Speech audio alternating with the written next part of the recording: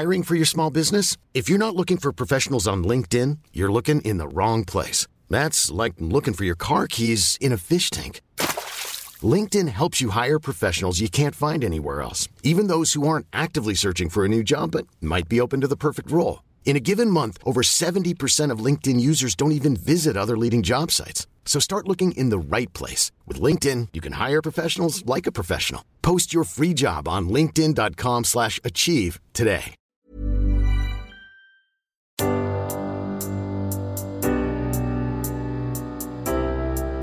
Kära dagbok. Vaknade helt svettig av att jag drömt en mardröm. Drömmen var som att jag gick tillbaka några år i tiden till precis i inledningen av min skaffa barnprocess. När jag hela tiden möttes av frågor som slog ner mig. Va? Är du över 40? Har du ingen kille? Men det går ju inte. Om och om igen. Dessa frågor och också okunskapen jag mötte i vården om olika behandlingar och vägar att gå. Tänk om jag vet att det jag vet nu var annorlunda jag hade gjort.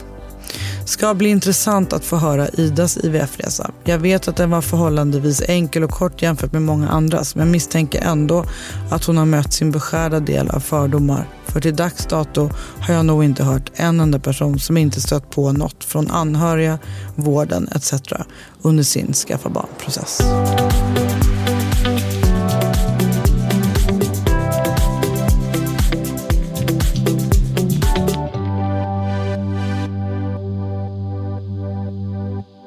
Hej och välkomna.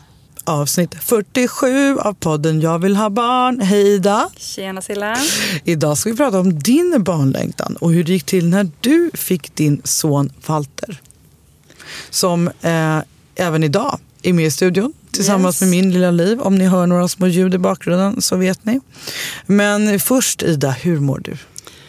Jo, jag mår bra. Jag tror att jag kanske fortfarande inte riktigt har landat i Sverige. Jag var ju en månad faktiskt i Spanien och bara varit hemma snart 2 veckor. Och det är verkligen stor skillnad på Spanien och på Sverige på många sätt. Alltså, du tänker mer än bara det underbara klimatet. Ja. Alltså, om man tänker... Det sista som hände när vi lämnade Spanien var att vi hade en sjungande taxichaufför där inget var något problem och sprang liksom och hämtade en vagn åt oss och var hur gullig som helst. Det första som hände när vi landade i Sverige var att vi blev hasslade av en taxichaffis som tog extremt mycket överpris. Vi orkade inte hålla på och battla mitt i natten. Och det där har liksom följt med. Det är så kallt, inte bara klimatet utan också människorna. Och alltså... Vi kunde inte gå en meter i Spanien utan att folk stannade och ville liksom, drog upp skynket på bär Walter i en sån sjal. Drog upp och började pussa på honom och vi fick köra så här våtservetter hela tiden. Och här är ingen jävel som bryr sig om typ att jag har ett barn med mig. Jag är lite kränkt helt enkelt. Du vill hellre bara flytta till Kanarieöarna? Jag vill det, ja. Faktiskt. Jag fattar. Ja, vi är lite kalla vi nordbor alltså. Det kan jag tänka på ofta. Själv då? Hur mår du? Jo, men jag mår bra. Jag har lite problem med lilla bebisen.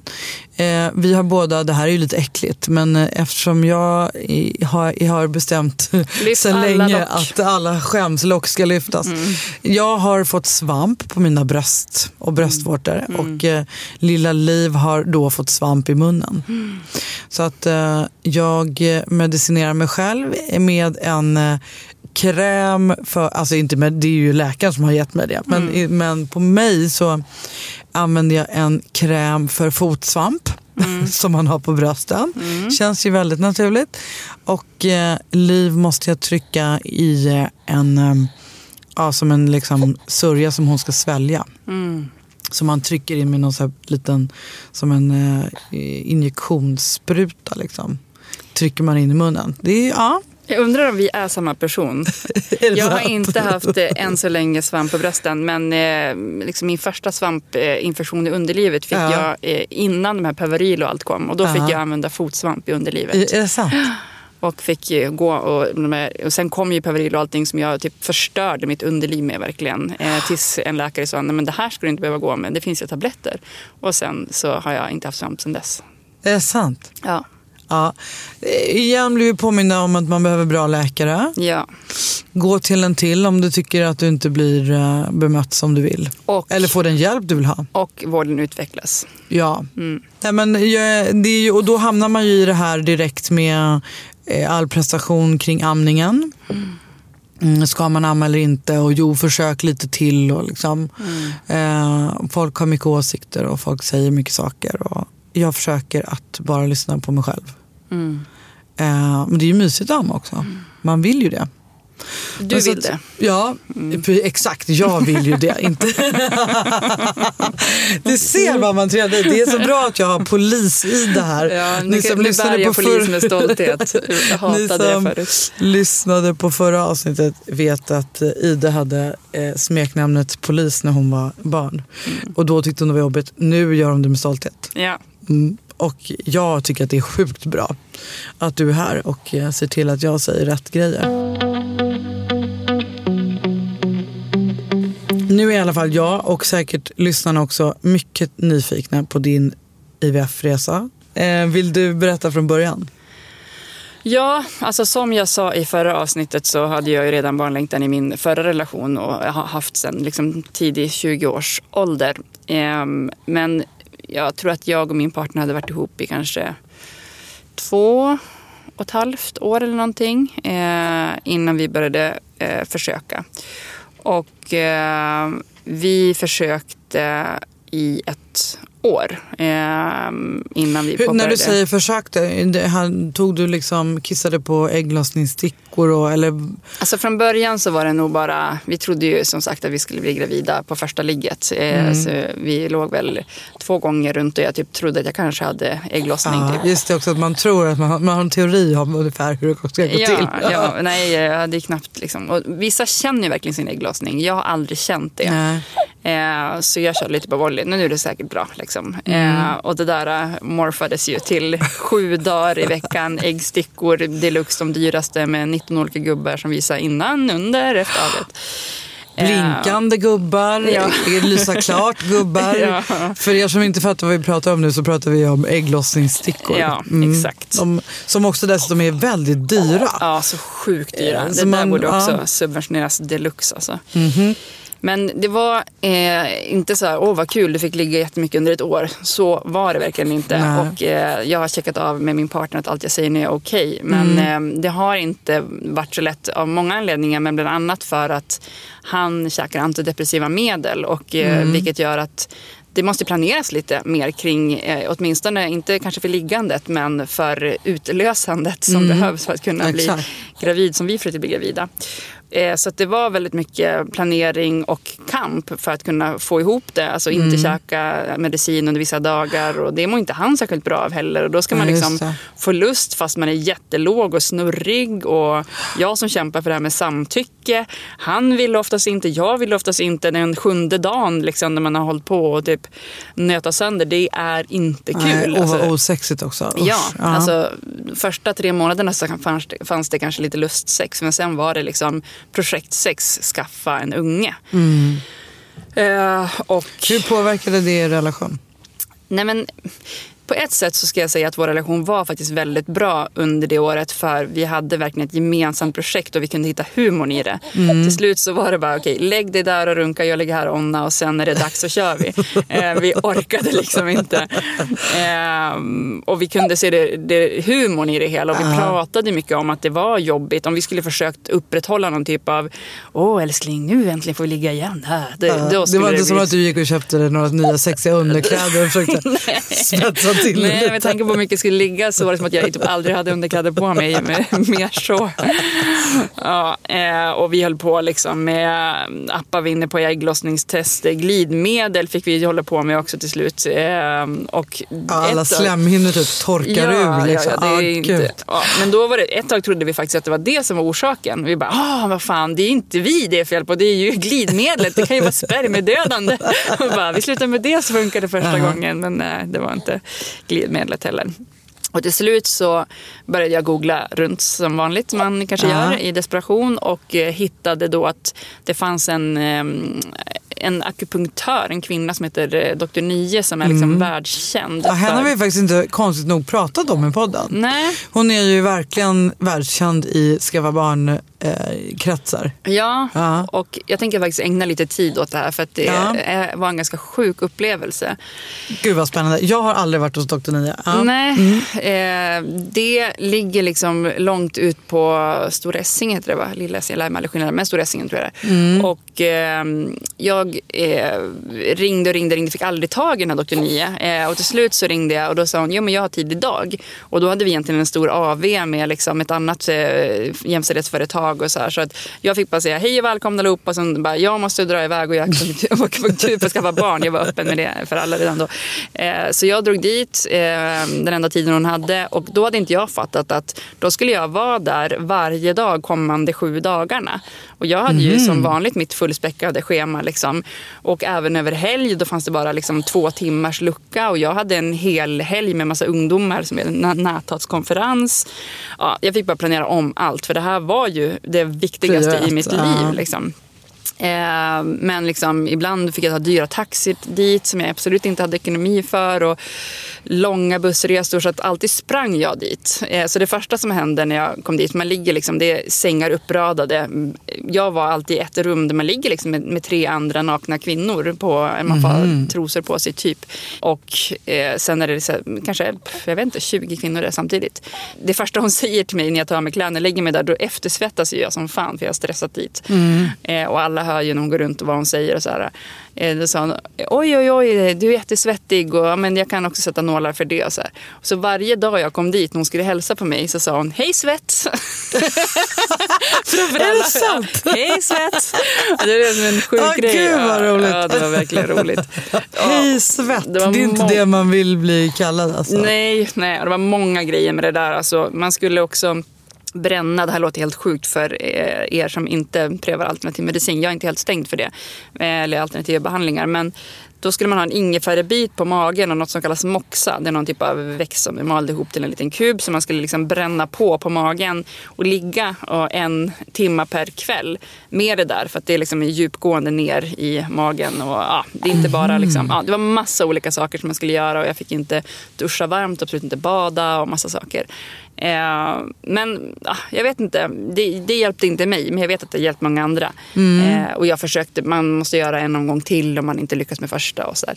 Men gud, vilken specifik behandling. Jag har ju gått på akupunktur, men det har ju inte varit i närheten av detta. Nej.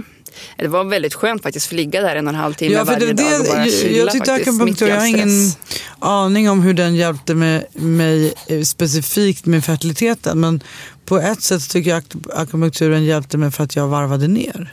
Ja, det var framförallt det. Jag hade ju egentligen inte den där 1,5 timman, men jag tog med den och jag hade extremt späckat schema under den perioden. Så att göra det där, det var jättebra av många anledningar. Att bara få känna hur det känns att jag måste ligga här 1,5 timme varje dag, på kvällen 1 timme varje kväll med det här. Jag måste stressa ner överlag, har hon också sagt. Så att det kan också påverka. Och, eller det vet vi inte om det gör det medicinskt, men enligt henne så kan det påverka. Det finns många sådana sjuka berättelser som man försöker ju allt såklart. När men det fanns aldrig att gå till läkaren? Jo, det hade jag ju faktiskt påbörjat precis innan, men hade en jäkligt dålig upplevelse så jag hoppade av det lite grann. Första jag gjorde var ju att jag googlade helt enkelt IVF och ville göra en fertilitetsutredning. Och då gick jag till den närmaste gynekologen. Var det här innan ni började eller när ni hade hållit på ett år? Nej, alltså nu, det är ju fuling, men man ska ju hållit på ett år. Men jag blev stressad redan efter 4 månader. Så jag tror att kanske efter 5-6 månader eller någonting så gick jag till en gynekolog. Och bad du få göra en fertilitetsutredning? Ja. Och det är nog den sjukaste upplevelsen jag haft i hela mitt liv. Berätta, vi vill gärna höra. Hint, jag bodde i Hornstull och gick till närmaste gynekologen utan att hänga ut någon dag. Men när vi satt i väntrummet där, för när både jag och min sambo då tagit led från jobbet och kom dit och visste ju ingenting. Vi trodde väl att vi skulle kolla bara 2 och så. Men när vi sitter i väntrummet så händer samtidigt den här terrorattentatet på Drottninggatan.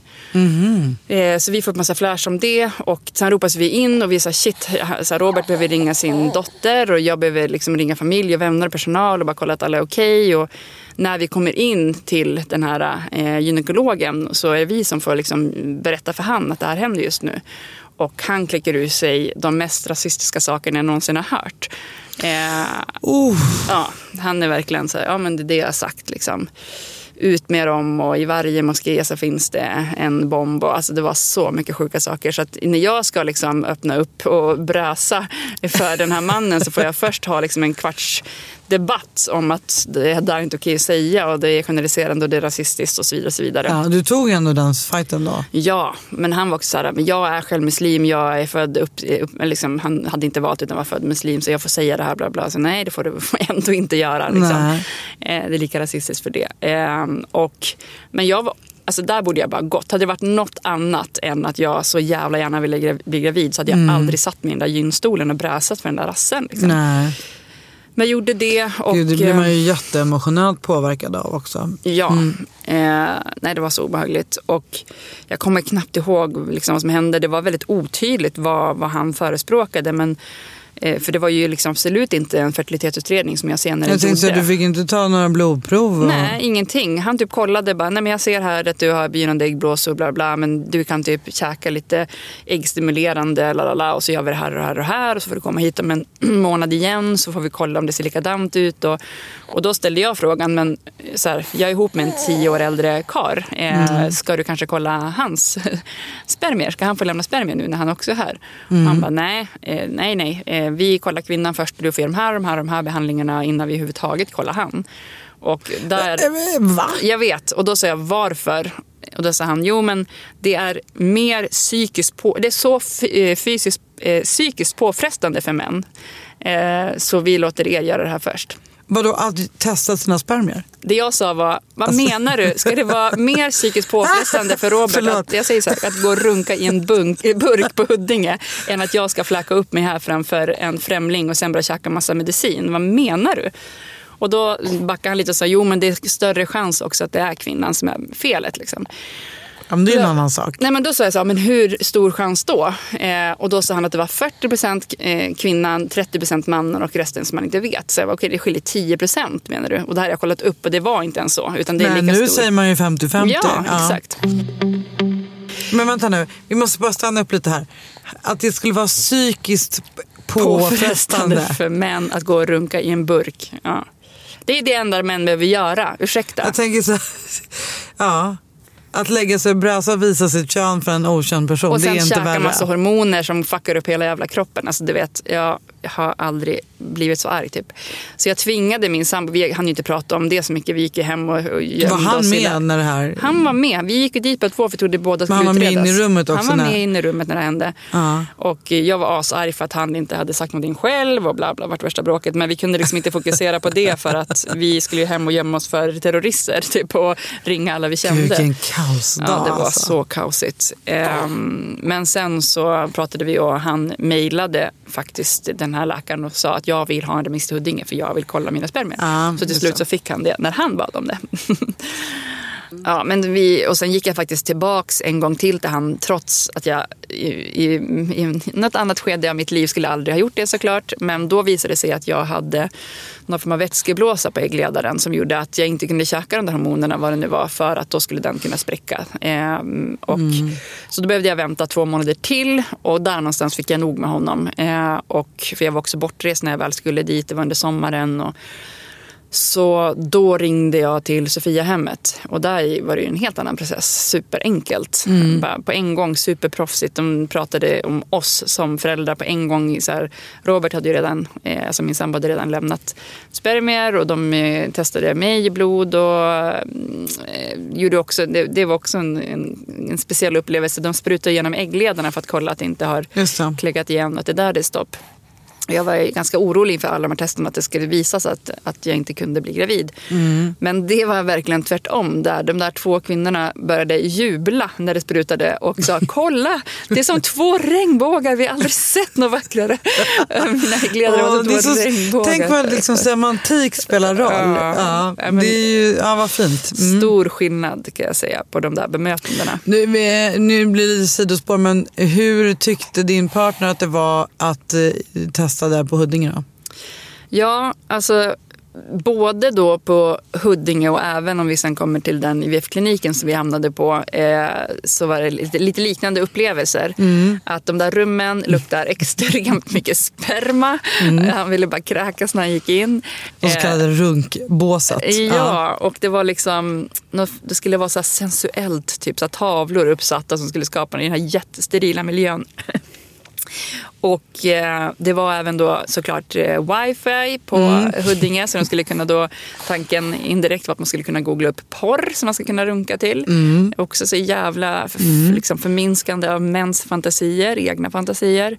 Och på IVF-kliniken hade de då gått lite, eller tänkt till lite mer, fast fortfarande fucked up tycker jag. Där hade de då en sticka med utvald porr som man fick kolla på för att inte man skulle kolla på någon jävla barnporr säkert eller någonting. Istället för att bara tillåta i sådana fall att liksom uppmuntra att man tar in partnern om det skulle vara något problem med sina egna fantasier. Herregud. Ja, någon kamp någon gång blir det väl att köra porrfria IVF-kliniker och sjukhus, antar jag. Ja, men det visade sig i alla fall att allt var grönt, både för han och för mig. Och då kunde vi liksom börja med nästa resa, och jag hade fått höra att det var 2 års väntetid på att kunna göra IVF. Det var den informationen jag hade googlat runt och sådär. Men om allt såg grönt ut och sådär, varför tyckte de att ni skulle göra IVF? Nej, men de sa bara att ni kommer säkert kunna bli gravida någon gång, men med tanke på hur mycket vi hade försökt så var det som att de sa att det kan ta ett bra tag. De sa inte själv om det här med matchning och att ibland kanske inte funkar och sådär. Men jag har ändå den teorin att såhär, jag vet att vi låg direkt på liksom ägglossning x antal gånger och det gick ändå inte. Och, så det är ju 1/3 av alla som har ofrivillig barnlöshet där man inte vet vad det är för någonting. Orsaken är. Och så är det för oss. Men det var aldrig någon diskussion om att göra insemination, utan det var IVF direkt? Alltså då visste jag faktiskt inte skillnaden på IVF och insemination. Och jag kan ju avslöja att i förra avsnittet när du sa att du pratade med en tjej som hade lyssnat på alla avsnitt som inte fortfarande visste vad skillnaden var. Det var jag. Lite kring. Jag undrade om du skulle... I'm Sandra, and I'm just the professional your small business was looking for. But you didn't hire me because you didn't use LinkedIn Jobs. LinkedIn has professionals you can't find anywhere else, including those who aren't actively looking for a new job, but might be open to the perfect role, like me. In a given month, over 70% of LinkedIn users don't visit other leading job sites. So if you're not looking on LinkedIn, you'll miss out on great candidates like Sandra. Start hiring professionals like a professional. Post your free job on linkedin.com/achieve today. Ever catch yourself eating the same flavorless dinner 3 days in a row? Dreaming of something better? Well, HelloFresh is your guilt-free dream come true, baby. It's me, Keke Palmer. Let's wake up those taste buds with hot, juicy pecan-crusted chicken or garlic butter shrimp scampi. Hello Fresh. Stop dreaming of all the delicious possibilities and dig in at HelloFresh.com. Let's get this dinner party started.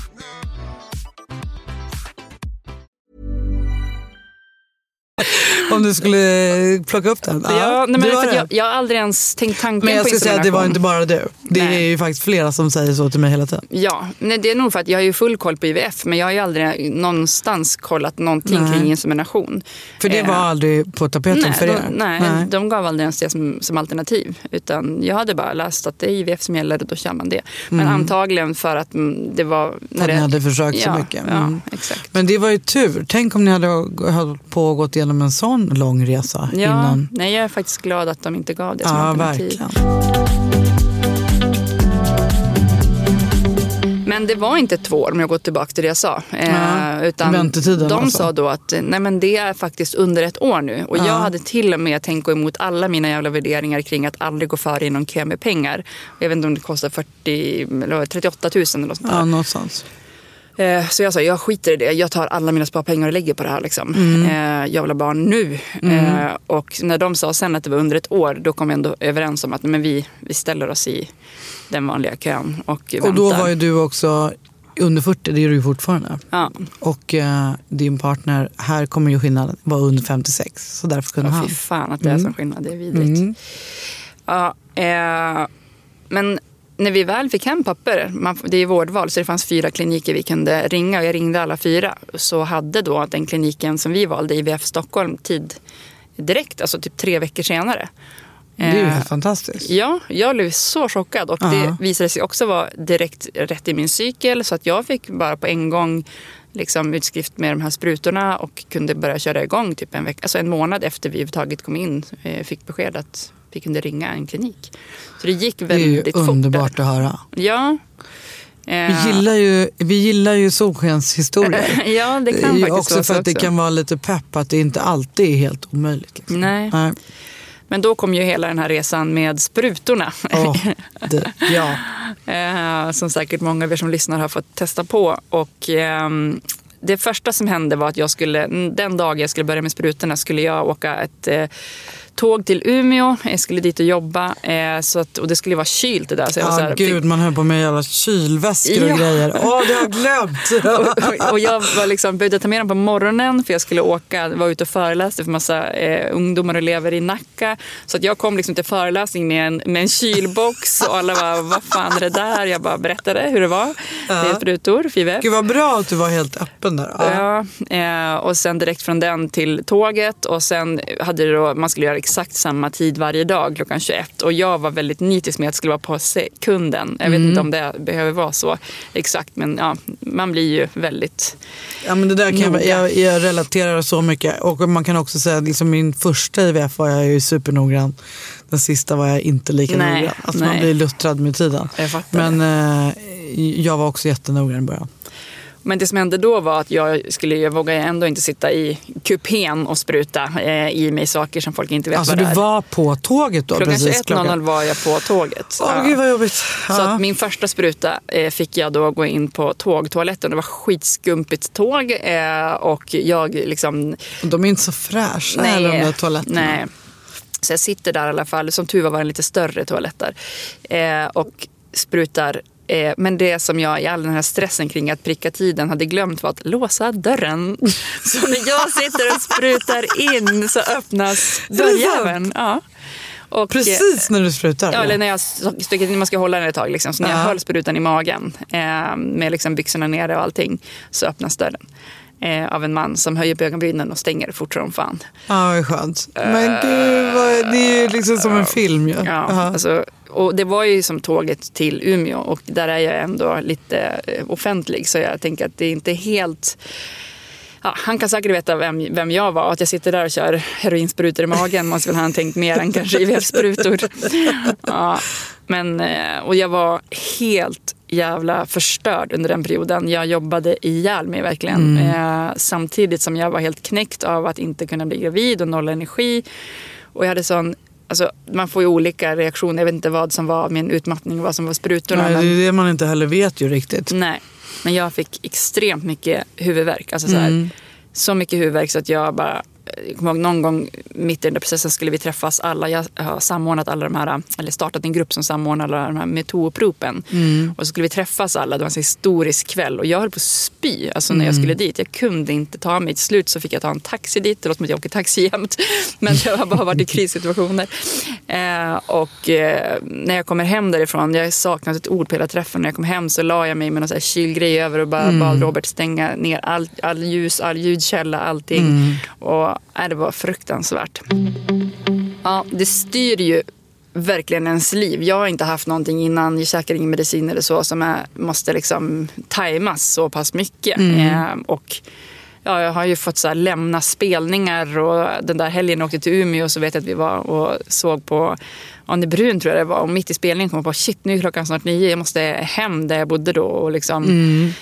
spruta. Du hade inte kylväska med på Annebrun konsert? Nej, det hade jag inte. Vi skulle ut på krogen sen också. Men du vet bara, nej, det var lite kaotiskt att tajma in det där 21.00. Ja, jag får så mycket flashbacks från min egen resa när du berättar. Man suttit på restaurang, toaletter och liksom, herregud. Ja, gud, jag har gjort det så många gånger också. Ja. Hur mådde du då? Nej, men jag tyckte inte första gången att det var så jobbigt. Men sen blev det liksom värre och värre för varje gång. Jag har svårt att veta vad som var vad och om det var att det var. Jag trodde typ, första gången trodde jag att jag var liksom allmänt trött av att jag hade jobbat mycket och så här. Men nu i efterhand så var jag nog det. Jag hade inte så mycket ont i huvudet, men jag var helt sänkt hela tiden. Var min. Och sen när jag gjorde en lång process med nässprayen. Oj, ja. Då mådde jag ju riktigt dåligt. Det är det jag tycker många som blir gravida utan någon process innan. De blir ju chockade över hur mycket hormoner det blir när man blir gravid. Och jag tror att då är ändå på något sätt hormonerna naturliga. Men när man håller på med de här processerna, då mixtrar man ju med det. Ja. Så att man är. Det är ju liksom ingenting som är. Allt, det känns ju bara som ett motstånd. Ja, och vissa blir överstimulerade och hela magen. Det ska bli liksom hur många ägg som helst. Blev jag fick väldigt svullen magen hela tiden. Jag blev inte överstimulerad, men jag hade ju verkligen, kändes ju som att jag var gravid. Jag fick ju liksom en stor mage. Ja, och sen kom du till ägguttaget. Ja, exakt. Och jag tyckte det var ganska mysigt att komma dit. Det kändes ju som att det var framsteg liksom. Men ganska absurt kändes det också att de skulle köra upp den här superstora nålen. Fick du se den innan eller? Jag råkade väl se den liksom. Ja, det är nog inte meningen tror jag. Nej, och att man skulle hosta till när de stack upp den och sådär. Men jag tyckte inte det var så farligt. Jag har ganska hög smärttröskel. Jag har hållit på med skateboard och snowboard och brutit alla ben i kroppen, så för mig var inte det så farligt. Och blev jag vet inte, jag blev lite besviken det är helt sjukt för jag fick ut 11 ägg. Men jag blev besviken? Ja, för jag hade googlat liksom en gång familjeliv och allting. Here we go with Google. Och där folk sa jag fick ut 29, jag fick ut 10 och så liksom, men jag var inte jättebesviken. Jag var mer så okej. Jag trodde typ att jag var lite under medel eller något sånt. Jag tror nu, det här kan jag säga fel, men jag tror att man anser sig att vara överstimulerad om det blir mer än, om det är 15 eller 18. Okej. Så man ska inte få ut mer än det. Det är inte bra liksom. Nej, men jag var inte jättebesviken. Men sen blev jag väldigt besviken av att det bara var 3 som blev befruktade av dem. Right. Men 3 är också skitbra när jag nu har satt mig in i det här och tagit. Man får inte höra de berättelserna, man får bara höra de här solskenshistorierna med folk som har fått 10-12 befruktade liksom. Och nu när jag känner jättemånga som får 0 så är jag ju superglad för 3. Och så. Men det är ju, alltså jag måste bara säga att man sitter och ser den där embryologen och håller på att mixtra och liksom räknar medan de drar ut 1 ägg, 2, alltså det var typ det coolaste jag varit med om. Jag tycker det är så, alltså trots att det är lite obehagligt och gör ont och allt det där, så är, för att förklara för er lyssnare som inte har gjort det här ännu, så man ser ju alltså på en skärm som ett litet liksom, man ser nålen komma in och så är det som att den suger ut ett ägg typ. Ja, vätskan typ, och så kommer det med ur själva äggblåsan, alltså follikeln. Det är ju som att vara med i en science fiction-film tycker jag. Nej, det är verkligen framtiden. Alltså vi har snackat, och på riktigt ska jag nog kanske mejla dem. Det vore kul också att göra under den här resan, de här 4 veckorna. För vi ville vi tog en sån här bild på familjen innan Walter kom, när jag var gravid, och så med Nicky då, med syrran och Robert. Men vi skulle vilja ta ett familjekort, och då vill vi verkligen ha med embryologen och hon som plockade ut ägget. Alltså, de har ju varit med i skapandet av det här barnet. Alltså, det vore så jäkla roligt. Men ni fick alltså ut 11 ägg och sen blev 3 befruktade. Ni satte tillbaka 1 och det funkade. Hur var de där dagarna av väntan? Ja, ruvarperioden som vi kallar det. Ja, exakt. Alltså, på ett sätt tror jag var lite som du. Att jag var så här ganska bortkopplad emotionellt vid det här tillfället. Jag hade liksom haft nog med oro och gått och väntat varje månad. Så jag var mer så här, försökte tänka så lite som möjligt på det.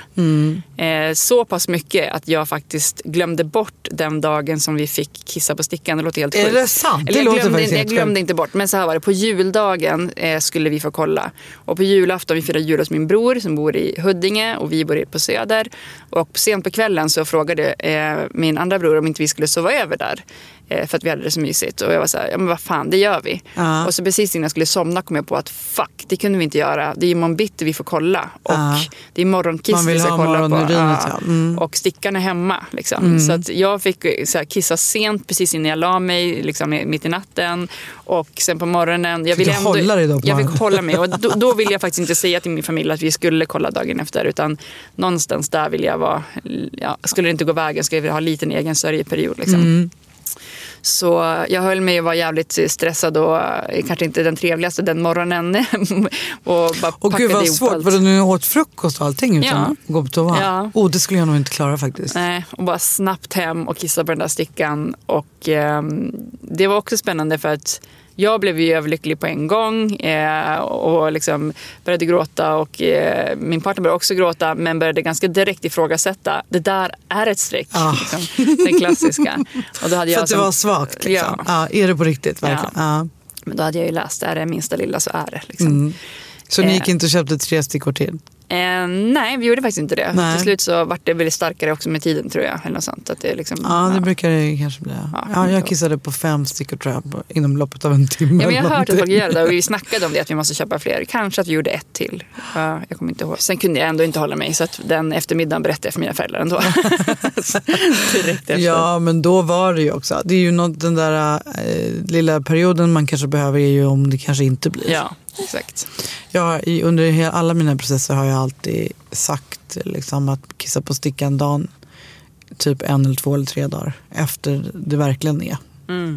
För att få den där lilla utrymmet. Just det. Även till de som var väldigt insatta. Liksom. Ja, jag tänkte på det för att jag hade ju jag blev gravid efter kanske säg 6 avsnitt eller någonting. Av den här podden. Så jag var ju liksom följde väldigt mycket din resa av att du gick ju ut och berättade att du var gravid typ samtidigt som mig. Även om det skiljer lite innan mig tror jag. I podden. Och då var jag ändå i 3:e månaden eller någonting. Och du hade precis jag fick ju säga det mycket tidigare än vad jag kanske hade gjort annars. Ja. Eftersom alla lyssnare var ju med när jag var i Ryssland. Ja. Och så det blev svårt att hålla det. Ja, verkligen. Men det är väldigt givmilt. För man vet ju också att det är lätt att få missfall. Ja, men det var det vi landade i. Annika och jag diskuterade det ganska mycket. Men då kom vi fram, eller jag kom fram till att om det skulle bli ett missfall så var jag beredd att prata om det också. Och så då blev det ju okej att säga det tidigt. Och jag var helt besatt av att säga det till folk typ. Alltså, man har kämpat så jävla länge och folk undrade, för jag sa ju liksom jättetidigt. Folk visste ju att du höll på med resan också. Ja, verkligen. Så, men även typ när jag föreläste extremt mycket under den tiden, så att nästan alla, för jag mådde ju också illa och det var ju massa grejer där i början, så alltid så sa jag till bokarna och de som jag var bakom scenen mina så här, bara, ja jag är gravid, bara, oj är du, bara, hur långt gången, bara 4:e veckan. Jag ville liksom bara säga det till alla hela tiden. Jag känner igen mig. Och jag hade sagt att så, nej vi ska inte säga det till någon innan 3 månader. Bara, jag tror alla visste på hela Sverige typ. Innan jag sen gick ut med det offentligt på sociala medier.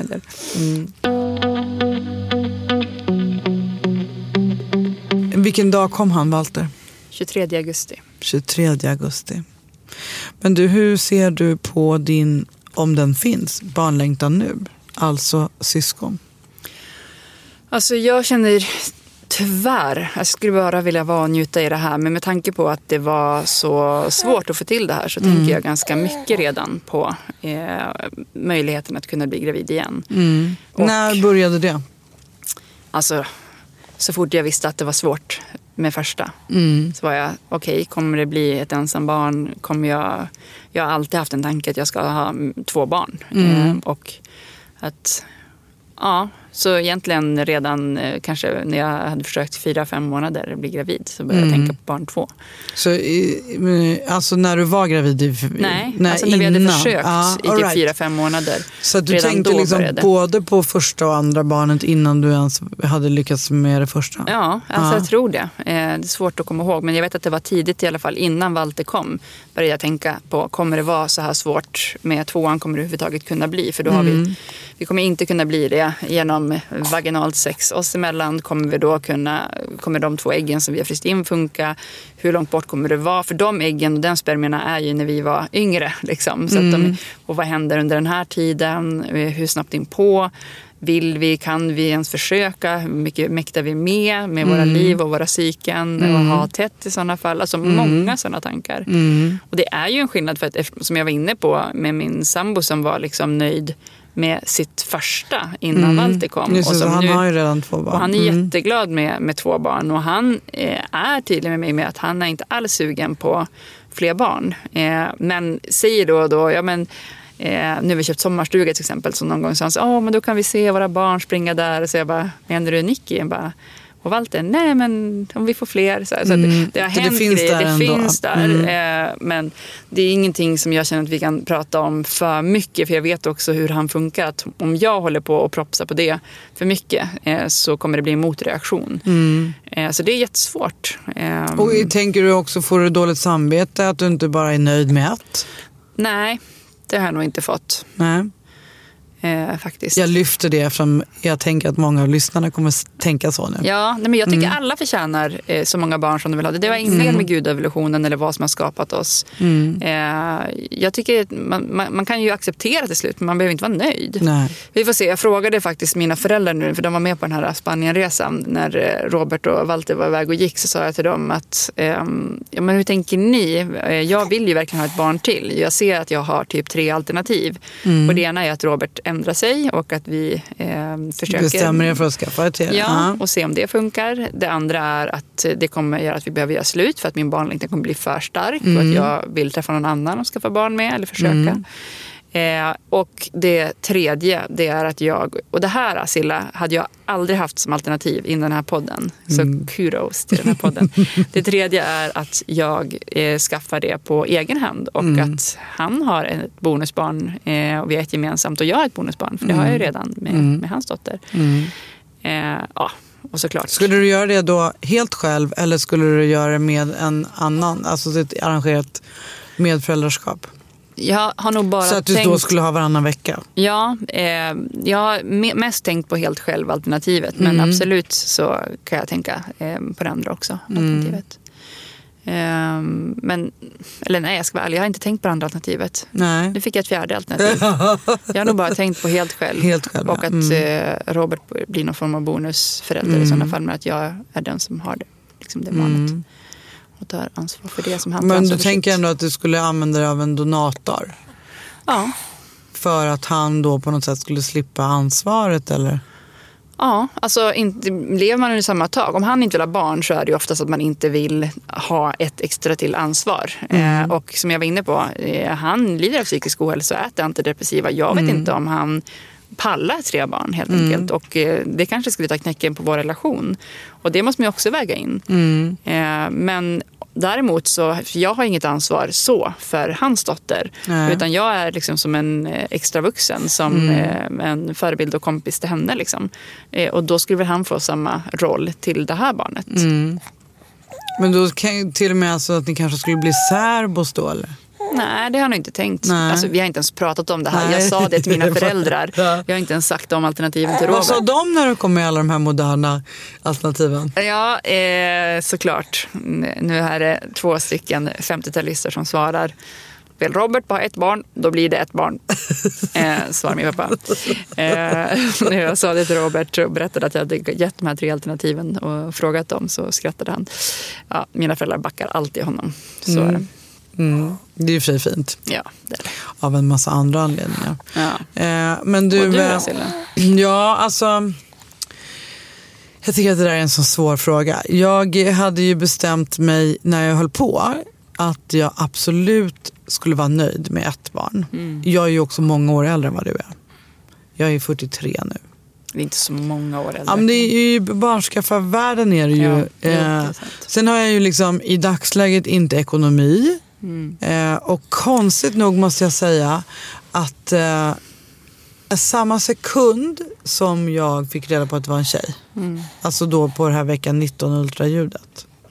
När hon sa så här, det är en tjej. Då kände jag så enormt starkt. Jag måste ringa till Sankt Petersburg och frysa in en kille.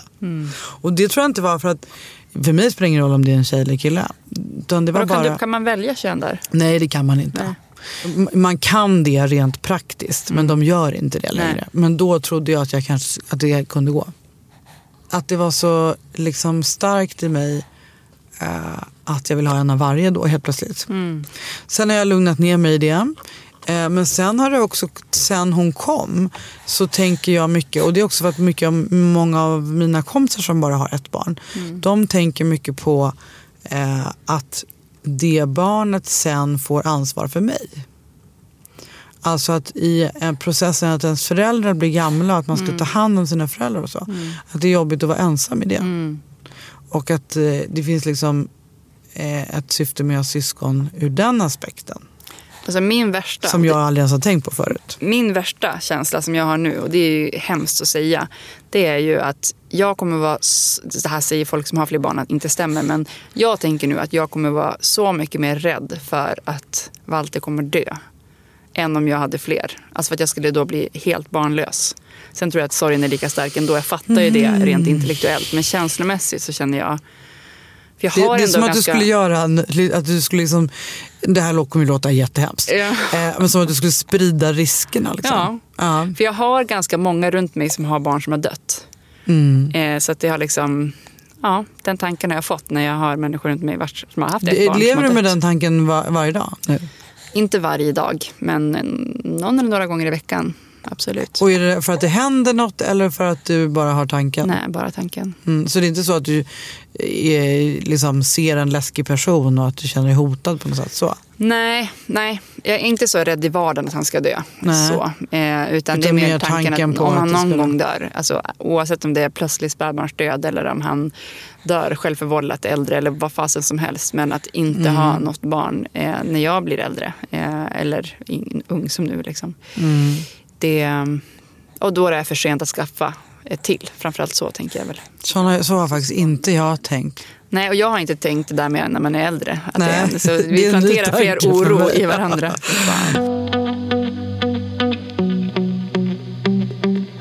Jag tycker ändå att du slingrade dig lite. Eller jag vet inte om jag fick något tydligt svar kring... Om jag ska ha fler barn? Ja. Vad är du nu i den Jag tror tanken? faktiskt att jag inte har bestämt mig.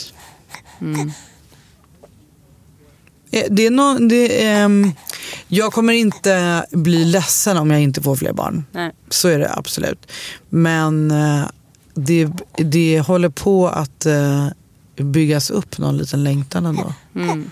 Tror jag. Men jag har väl sagt till mig själv att jag ska så här, låta min kropp bli klar från den här. Ja. För jag är osäker på om min kropp ens skulle klara en graviditet till. Det blir ju tyvärr en åldersgrej liksom. Så att jag kan nog inte ge ett rakt svar. Nej, men det var ändå rakt. Men det kommer inte innebära någon sorg för mig om det inte blir ett barn till. Det blir en bonus. Och nu när vi pratar om det här, att jag ens skulle ge mig in i att göra det igen rent praktiskt, alltså behandling och så. Men du, Ida, när du sitter här med Walter i din famn, och om jag frågar dig så här, vad har du lärt dig av att göra din IVF-process? Alltså, finns det någonting som du vill säga till lyssnarna? Men att det finns extremt mycket fördomar och normer kring det här. Och att vi behöver bli fler som bryter mot dem. Och orkar man så prata gärna öppet om det. Är bra. Det. Att man faktiskt inte behöver nöja sig med ett eller inget om det inte funkar. Man kan vara asförbannad och skitbitter, men att försöka jobba med acceptansen till slut. Om det vill säga att man har testat allt som går. Det är väl mina 2. Har du några? Ja, jag brukar aldrig säga det där med att prata öppet, för det tänker jag, det gör ju jag, men det har du ju helt rätt i att det borde ju alla göra för att bryta normer. Och sen så det som jag alltid säger, att sörja det som inte blivit, fira det som blir och acceptera sin livssituation. Det är alla har olika sorger och olika saker som inte går som de ska eller som man vill. Men det, på ett eller annat sätt så blir det bra. Och våga se alternativ som finns. Som du var inne på, att jag inte ens tänkt tanken på att man skulle kunna ta in någon annan person i bilden och köra halvtid. Och man behöver nog ha den tanken i sig ett tag. Och jag skäms direkt och tänker, men gud, jag kan inte dö till. Alltså, nu har jag en relation och herregud, det skulle jag aldrig tänka mig. Men att våga börja värna sig med tankarna. Men du, vi ska ju ha ett avsnitt som handlar om mer manlig barnlängtan. Utifrån att vi, både du och jag, tycker att det är viktigt att lyfta på den hatten. Du genom hela Allt vi inte pratar om projektet. Så det finns en enkät som vi vill att män ska fylla i. Den finns länkad på Jag vill ha barns Instagram i bion där. Exakt. Så man kan bara klicka på den och skriva in när man är helt anonym. Ja, och det är lite den hoppar in och ut där, för den dagen vi släpper avsnittet så ligger avsnittet som länk, så då får ni gå in och kolla igen, för vi hoppar in och ut mellan avsnittet och enkäten. Så att på ett eller annat sätt så hittar ni den där. Och eftersom vi har få manliga lyssnare så får ni gärna tipsa vidare till män i er omgivning som ni vet lever med barnlängtan. Och jag har flera sådana män som jag faktiskt har tillfrågat om att vara med i det poddavsnittet, så vi får se om det ger utslag. En som jag frågade sa, det är ju mitt liv, när jag sa vad podden hette. Då frågade jag om han ville vara med, och sa han, men jag vill inte bli ansiktet på alla män som har barnlängtan. För jag tänker att det säger mycket om den tabun, och att det är, liksom det är svårt, väldigt svårt att prata om. Så kanske att han är med anonymt, eller kanske någon annan. Vi håller tummarna. Och nästa vecka ska vi ha en allmän frågepodd. Så att mejla era frågor till info@javillabarn.com. Och som vanliga frågor om er barnlängtan. Men passa också på om det finns specifika frågor som just Ida skulle kunna svara på utifrån det ni vet om henne. Hör av er helt enkelt. Och jag vill tacka dig, Ida, för att du ville dela med dig av din resa. Tack. Ja, det var faktiskt väldigt... Jag fick klura lite grann inför det här. Vad har jag att säga egentligen? Jag tänker på att det gick relativt kort. Men som du sa, det finns nästan alltid massor att berätta om. Varje resa är en resa. Så är det ju. Med det sagt, Silla, så tycker jag att vi rundar av. Tack. Hej då.